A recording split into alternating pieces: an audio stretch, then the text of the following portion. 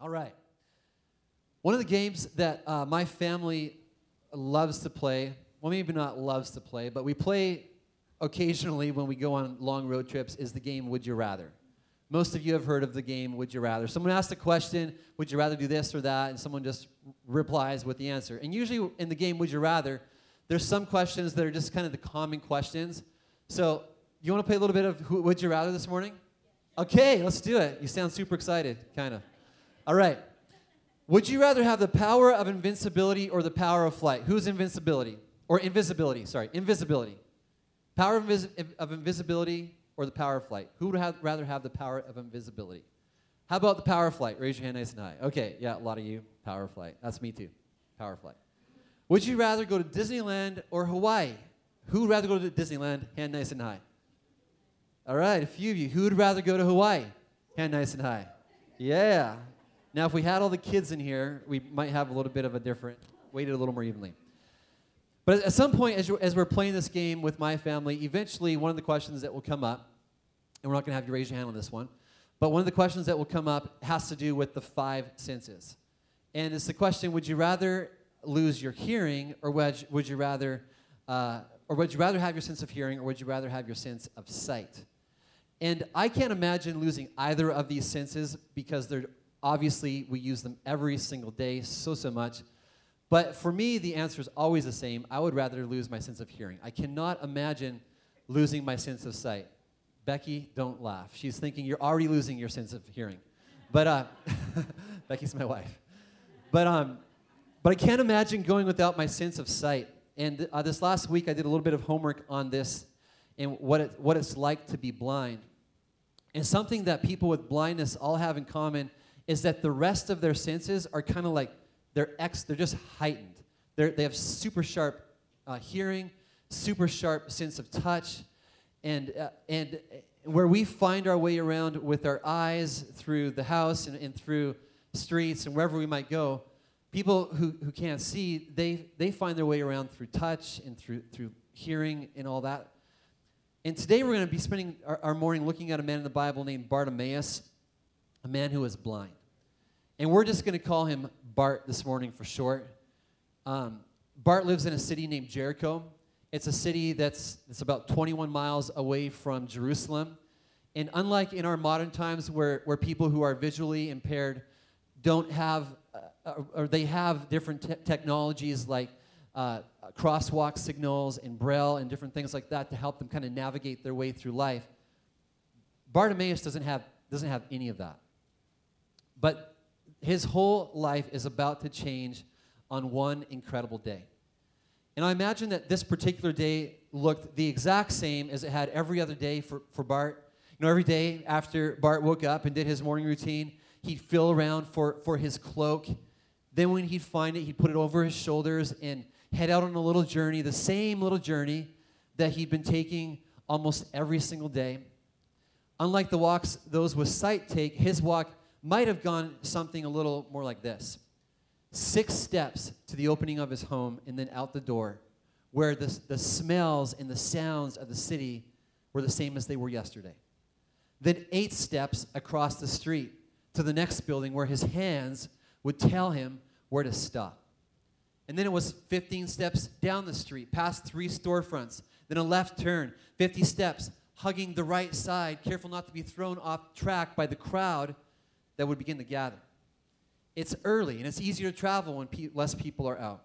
100 steps, right turn, 10 steps across, 76 steps to the displaced rocks on the wall, 27 steps, reaching the outer portion of the city.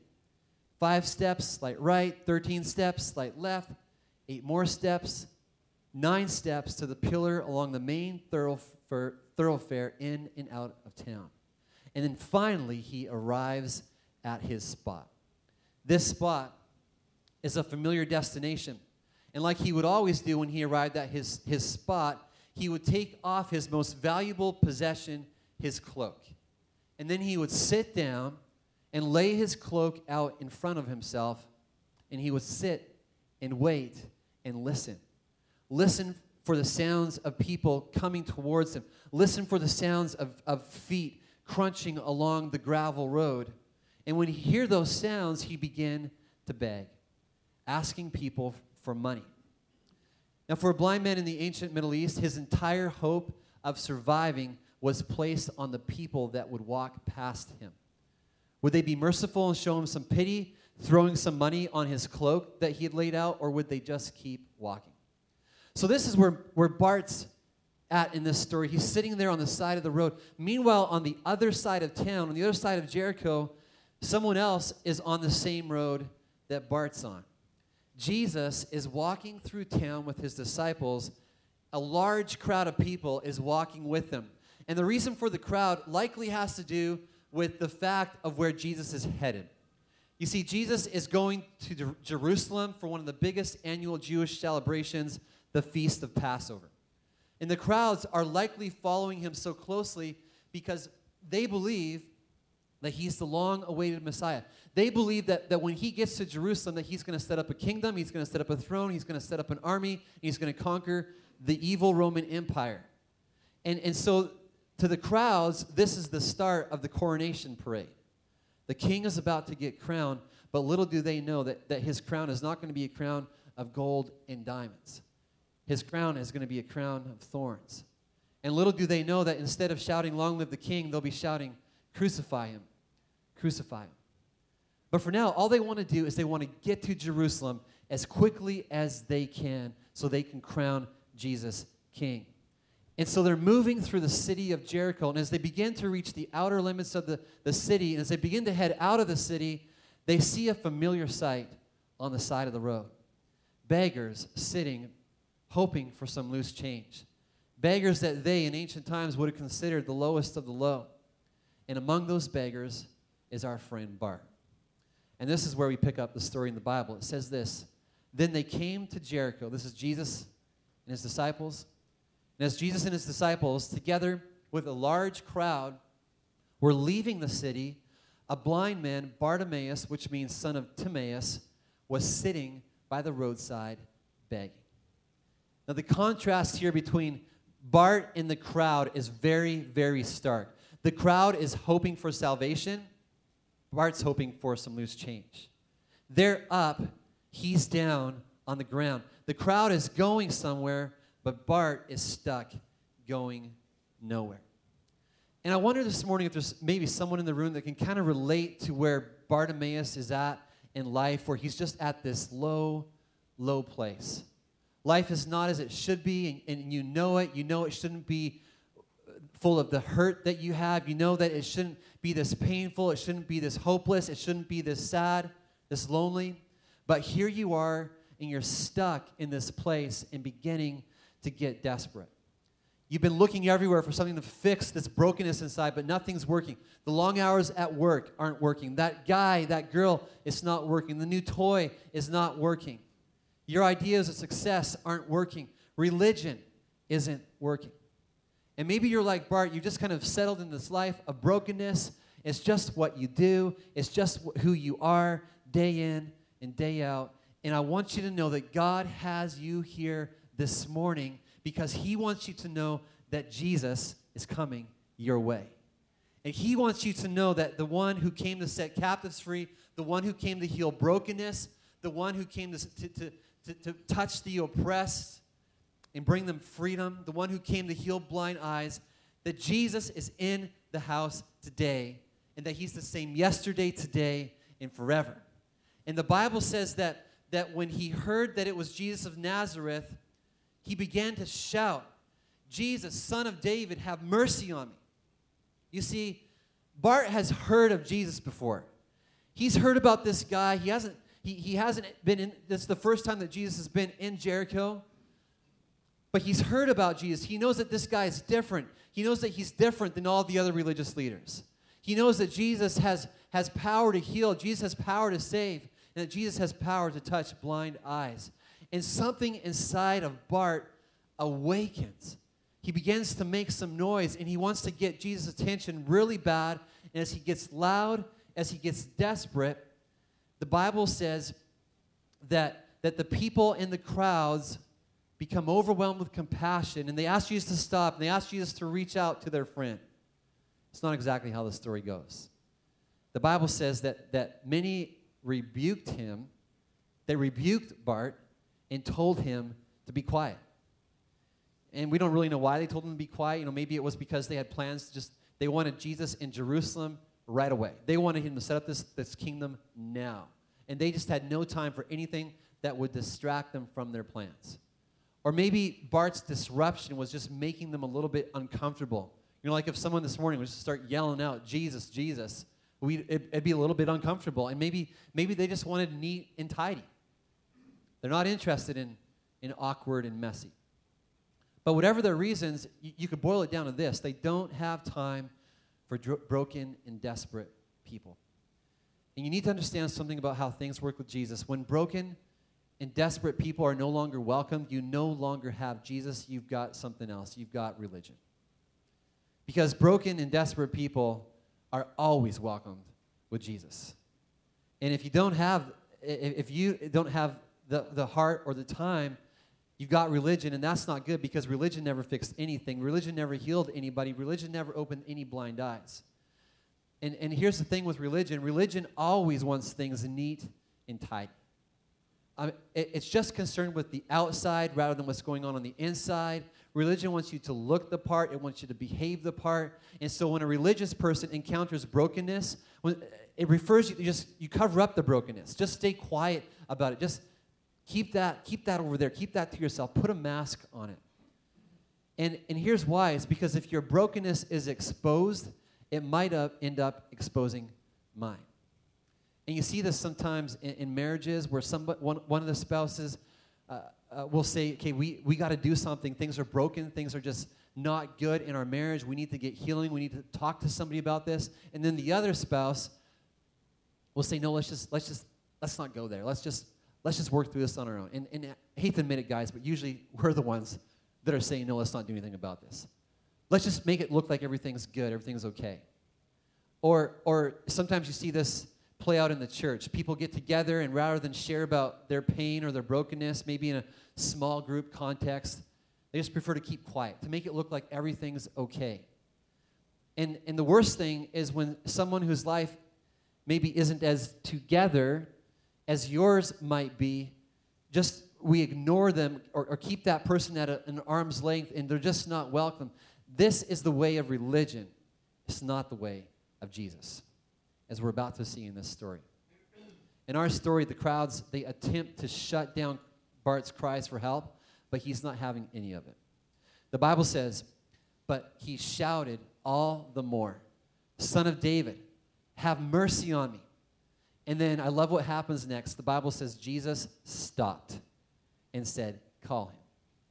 And this morning, if you're here and you're in a desperate place, a place of brokenness, pain, captivity, or maybe you know somebody else that is in that place, there's a few things that you need to know about Jesus this morning. And the first thing is this. If you're at a desperate place in life, Jesus notices. He notices. Bart thinks that Jesus doesn't notice. And so what happens when he calls out and there's not a response right away is that he begins to yell even louder. But what he doesn't understand is that Jesus noticed Bart and knew about his situation before he even stepped foot into the city. In fact, according to God's word, Jesus knew about Bart's situation before Bart was even born. Jesus knew Bart when he was forming Bart in his mother's womb. Jesus knew Bartimaeus all along, and so when Bartimaeus begins to yell, Jesus, he notices, he knew what was going on. The Bible says that Jesus is familiar with every single one of our ways. He notices, and it's the same with you. And one of the worst parts about going through something that's difficult, you're going through a difficult situation in life, one of the worst parts about that is when you start to get this awful sense that nobody notices, that you're just going through this all on your own, or worse, that God doesn't notice. But that's not true. Jesus does notice, and not only does he notice, but like he does with Bartimaeus, Jesus cares. He stops. He's like, okay, there's somebody here that's yelling my name who needs my help, and he stops, and he says, call him. One time in the Bible, to help us understand how much he cares, Jesus started talking about birds. And he started talking about a particular bird, sparrows. And he said this about them. He said, not one of them will fall to the ground outside of your Father's care. So don't be afraid. You are worth more than many sparrows. In other words, he wants you and me to know today that he cares deeply. He notices, he cares, and then as you begin to cry out to him, Jesus is moved to do something. Jesus stops, and he says, bring him over here. Jesus is on his way. You got to understand a little bit about the bigger picture here. Jesus is on his way to do the single most important job in all of history. In less than 2 weeks from this event, Jesus is going to be hanging on a cross, dying for the sins of the world. He's got some important business that he's up to, and yet he stops, he notices Bart, and then he goes into action on behalf of this man that most people probably didn't even notice anymore. And when you begin to reach out to Jesus, he does the same thing for you.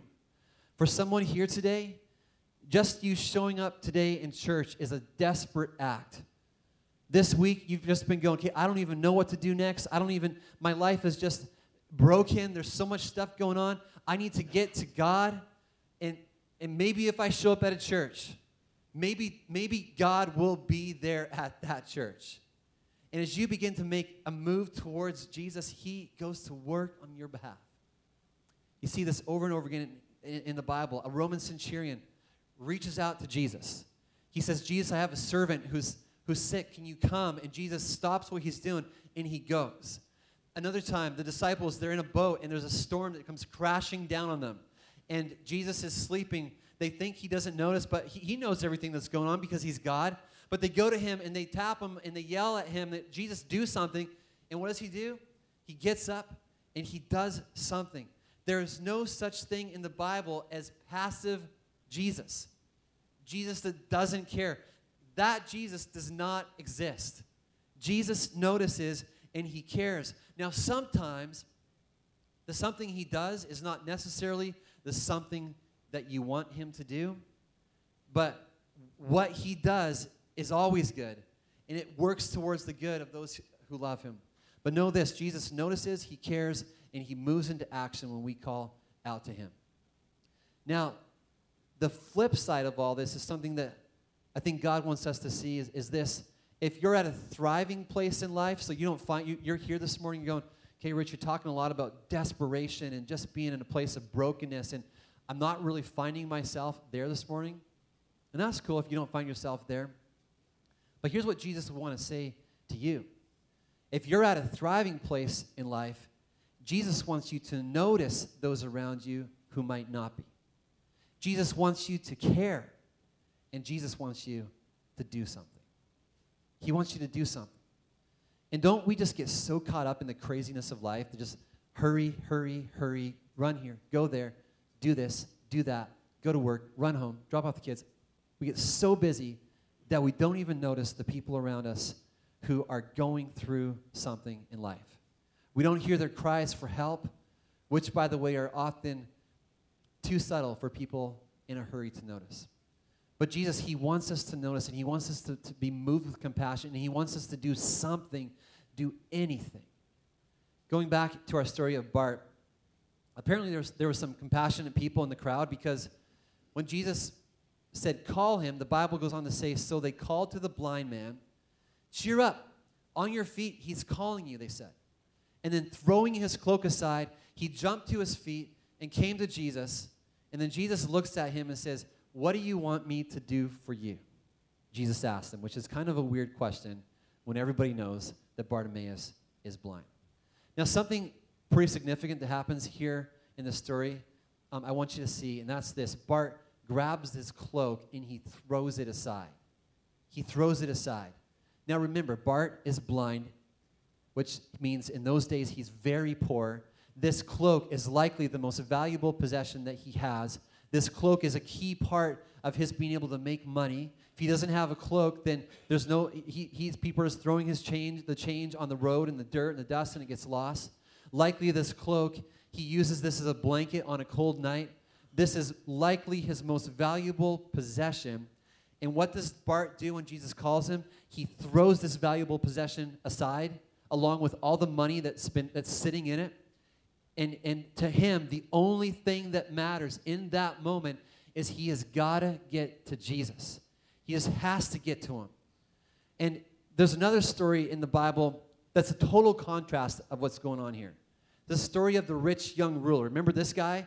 He comes to Jesus, and Jesus says, okay, if you want to follow me, you got to sell all your possessions and give to the poor. And the man walks away from Jesus, dejected, knowing that he can't give up everything that he has.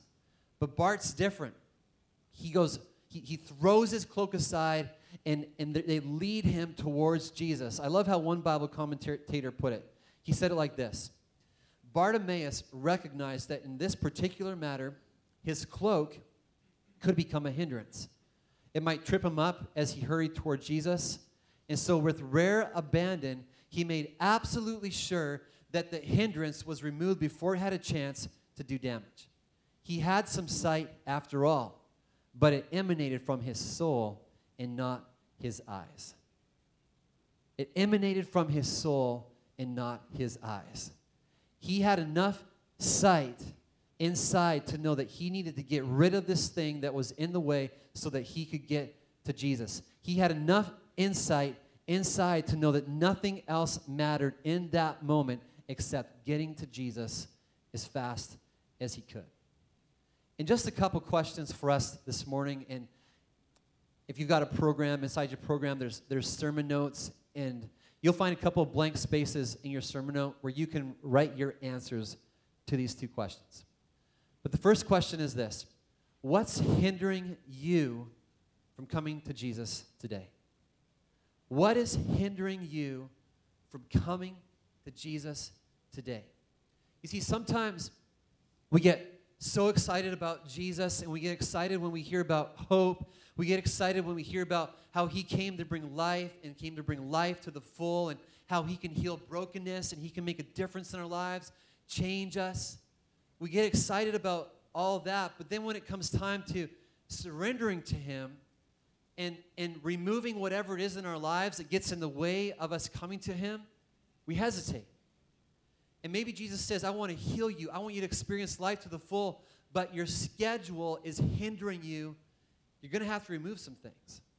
Or maybe it's your drive to make more money. It's your drive to accumulate stuff. And you know that if you're going to get to Jesus, you know that stuff has got to be put aside, but you hesitate.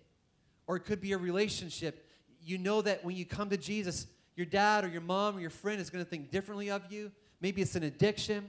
I don't know what it is, but what is it that is hindering you from coming to Jesus? What is it that's in the way? And then the second question is this: what do you want Jesus to do for you? Maybe we should have flipped those two questions around. But the two questions: what do you want Jesus to do for you? And what is hindering you from coming to Jesus? You know, don't you find it interesting that Jesus asked Bart this question? You know, there's no stupid questions, but this kind of seems like it's a bit of one of those questions, right? Bart's there. He can't see. And Jesus asks him, what do you want me to do for you? Now, not only can Jesus see Bart's blindness, but Jesus is God. He can see inside Bart's heart. He knows every single one of Bart's motives. He knows everything about Bart's life. He knows what Bartimaeus wants, but he asks anyways, what do you want me to do for you? Now, I have a couple of ideas why that is. I'm a dad, and I got 5 kids, and so as a dad, my kids are constantly asking me for stuff. Sometimes I go to bed at night, and the only thing I hear in the back of my head is, Dad, Dad, Dad, Dad, Dad. It plays over and over again in my brain. But my kids will ask me for stuff, and I've told you a little bit about my daughter Taylor. My daughter Taylor is 14, and she has this thing with candy, which reminds me, we should probably have someone on the table out there in the commons, because she will probably somehow sneak off with a couple bags before this morning's done. But anyways, she loves candy. And this last, about 3 weeks ago, myself and my son and a couple of his friends went down to Seattle for this Lego deal that was going on. And we went to the mall afterwards, and as we're going through the mall, we passed the candy store, whatever they call it. And I thought, okay, let's go in there and we'll get some candy. And you know how you go in these candy stores and there's no prices of candy anywhere? It's just lots of candy all over the place. The only way you get the price is if you ask. Well, on the wall, they have the jelly bean display. And it's all different kinds of jelly beans, like probably 100, maybe even more different flavors of jelly beans, all the little canisters. You grab your little plastic bag, and then you put it up underneath the jelly beans that you want, and you pull the little lever there, and it puts some candy in your bag. Well, I started going to town looking at all these flavors, like cotton candy, popcorn flavored, watermelon flavored. And so I'm just like going crazy. And I was all finished, and I go to the counter with my bag of jelly beans. It's probably about that high, maybe about that wide. $25. I spent $25. I couldn't take them all back because they were all mixed together. So here I am. I'm like, what? $25? But anyways, so $25 for jelly beans. And I get home, and I knew that when I came home, I knew that Taylor was going to somehow find out about the jelly beans. And I wanted to monitor how fast the jelly beans went. I wasn't going to eat them all myself. I was going to share them. But Taylor has this thing with candy where if she's got this inner radar, and whenever candy is in a 1 mile radius, her inner radar starts to beep, beep, beep, beep. And as candy comes closer and closer, her inner radar beeps faster. Beep, beep, beep, beep, beep, beep. And no word of a lie, as soon as I came in the front door of the house, Taylor comes pitter-pattering down the stairs, and she just knew. She could have been upstairs in her bedroom. She could have had her headphones on, totally immersed in her homework. She knows when candy is in the house. If you ever lose candy in your house, hire Taylor. Bring her over. She will track down your candy. I'm telling you, it's an amazing gift that she has. But we come in the front door, and I'm standing there. I put the bag behind my back, and she comes up to me. She just knew. I don't know how, but she just knew. And she comes up to me, and she's got this big smile on her face, like. And she doesn't ask for candy. She knows I've got it. She sees it hidden behind my back somehow, but she doesn't ask. And I don't give it to her because as her dad, I want her to ask in that moment. I don't want her to think in that moment that just because she's my child, that she's entitled to whatever I have. It's just a right of hers. I want her to ask, and I want her to know that I've got a choice. I could either withhold it from her or I could give it to her. But I want her to receive the blessing of candy not as a right, but as a gift. As a gift from her dad who loves her and who's making a decision to give it to her. And I think that's one of the reasons why Jesus wanted Bart to ask. He wasn't entitled to give it to him, but he wanted to give it to him. And I think the other reason that Jesus asked the question is because he wanted Bart to articulate his need and to express his faith. What did Bart really believe that Jesus could do for him? And was Bart willing to express that out loud to Jesus? You see, it's one thing to believe in your heart that Jesus can heal blindness, but it's a completely different thing to go up to somebody and to say, I want you to pray for my blindness. It's one thing to believe in your heart that Jesus can set you free from an addiction, but it's a completely different thing to walk up here after the service this morning and talk to the prayer team and say, I want you to pray that Jesus would set me free from this addiction. It's one thing to believe that Jesus can save your son or daughter who has wandered a long ways away from him, but it's a different thing to express that out loud and say, yeah, I believe that Jesus, you can do this. And Jesus, he wants us to express our faith. And what do you really believe that Jesus can do for you? What is it for you? Jesus, he asks Bart, what can I do for you? And the Bible says, the blind man said, Rabbi, I want to see. And then Jesus, he simply says, go, your faith has healed you. And here's where the healing really happens, is in this next line. Immediately he received his sight, and he followed Jesus along the road. This is such a great picture here of the change that happens when you put your faith and trust in Jesus. The story, it begins with Bart. He's sitting beside the road, brokenness. Then Jesus comes along. He sees Jesus, with the eyes of his heart, and then he begins to respond to Jesus, and he follows Jesus, and he's a changed man. And don't miss the most important change that happens here. It's not that these blind eyes are open, it's that these blind eyes are open. The Bible says in this verse, he received his sight, and then he began to follow Jesus because he knew that Jesus was who he says that he is. He knew that Jesus is the way. He knew that Jesus is what his heart has been searching for, and he begins, the Bible says, to follow Jesus. He goes from death to life. One of the interesting things that the Bible scholars who've studied this passage way more than I did know all the context. One of the interesting things that a lot of them say is that Bartimaeus is one of the only times in all of Scripture where Jesus heals somebody and a name is attached to the healing.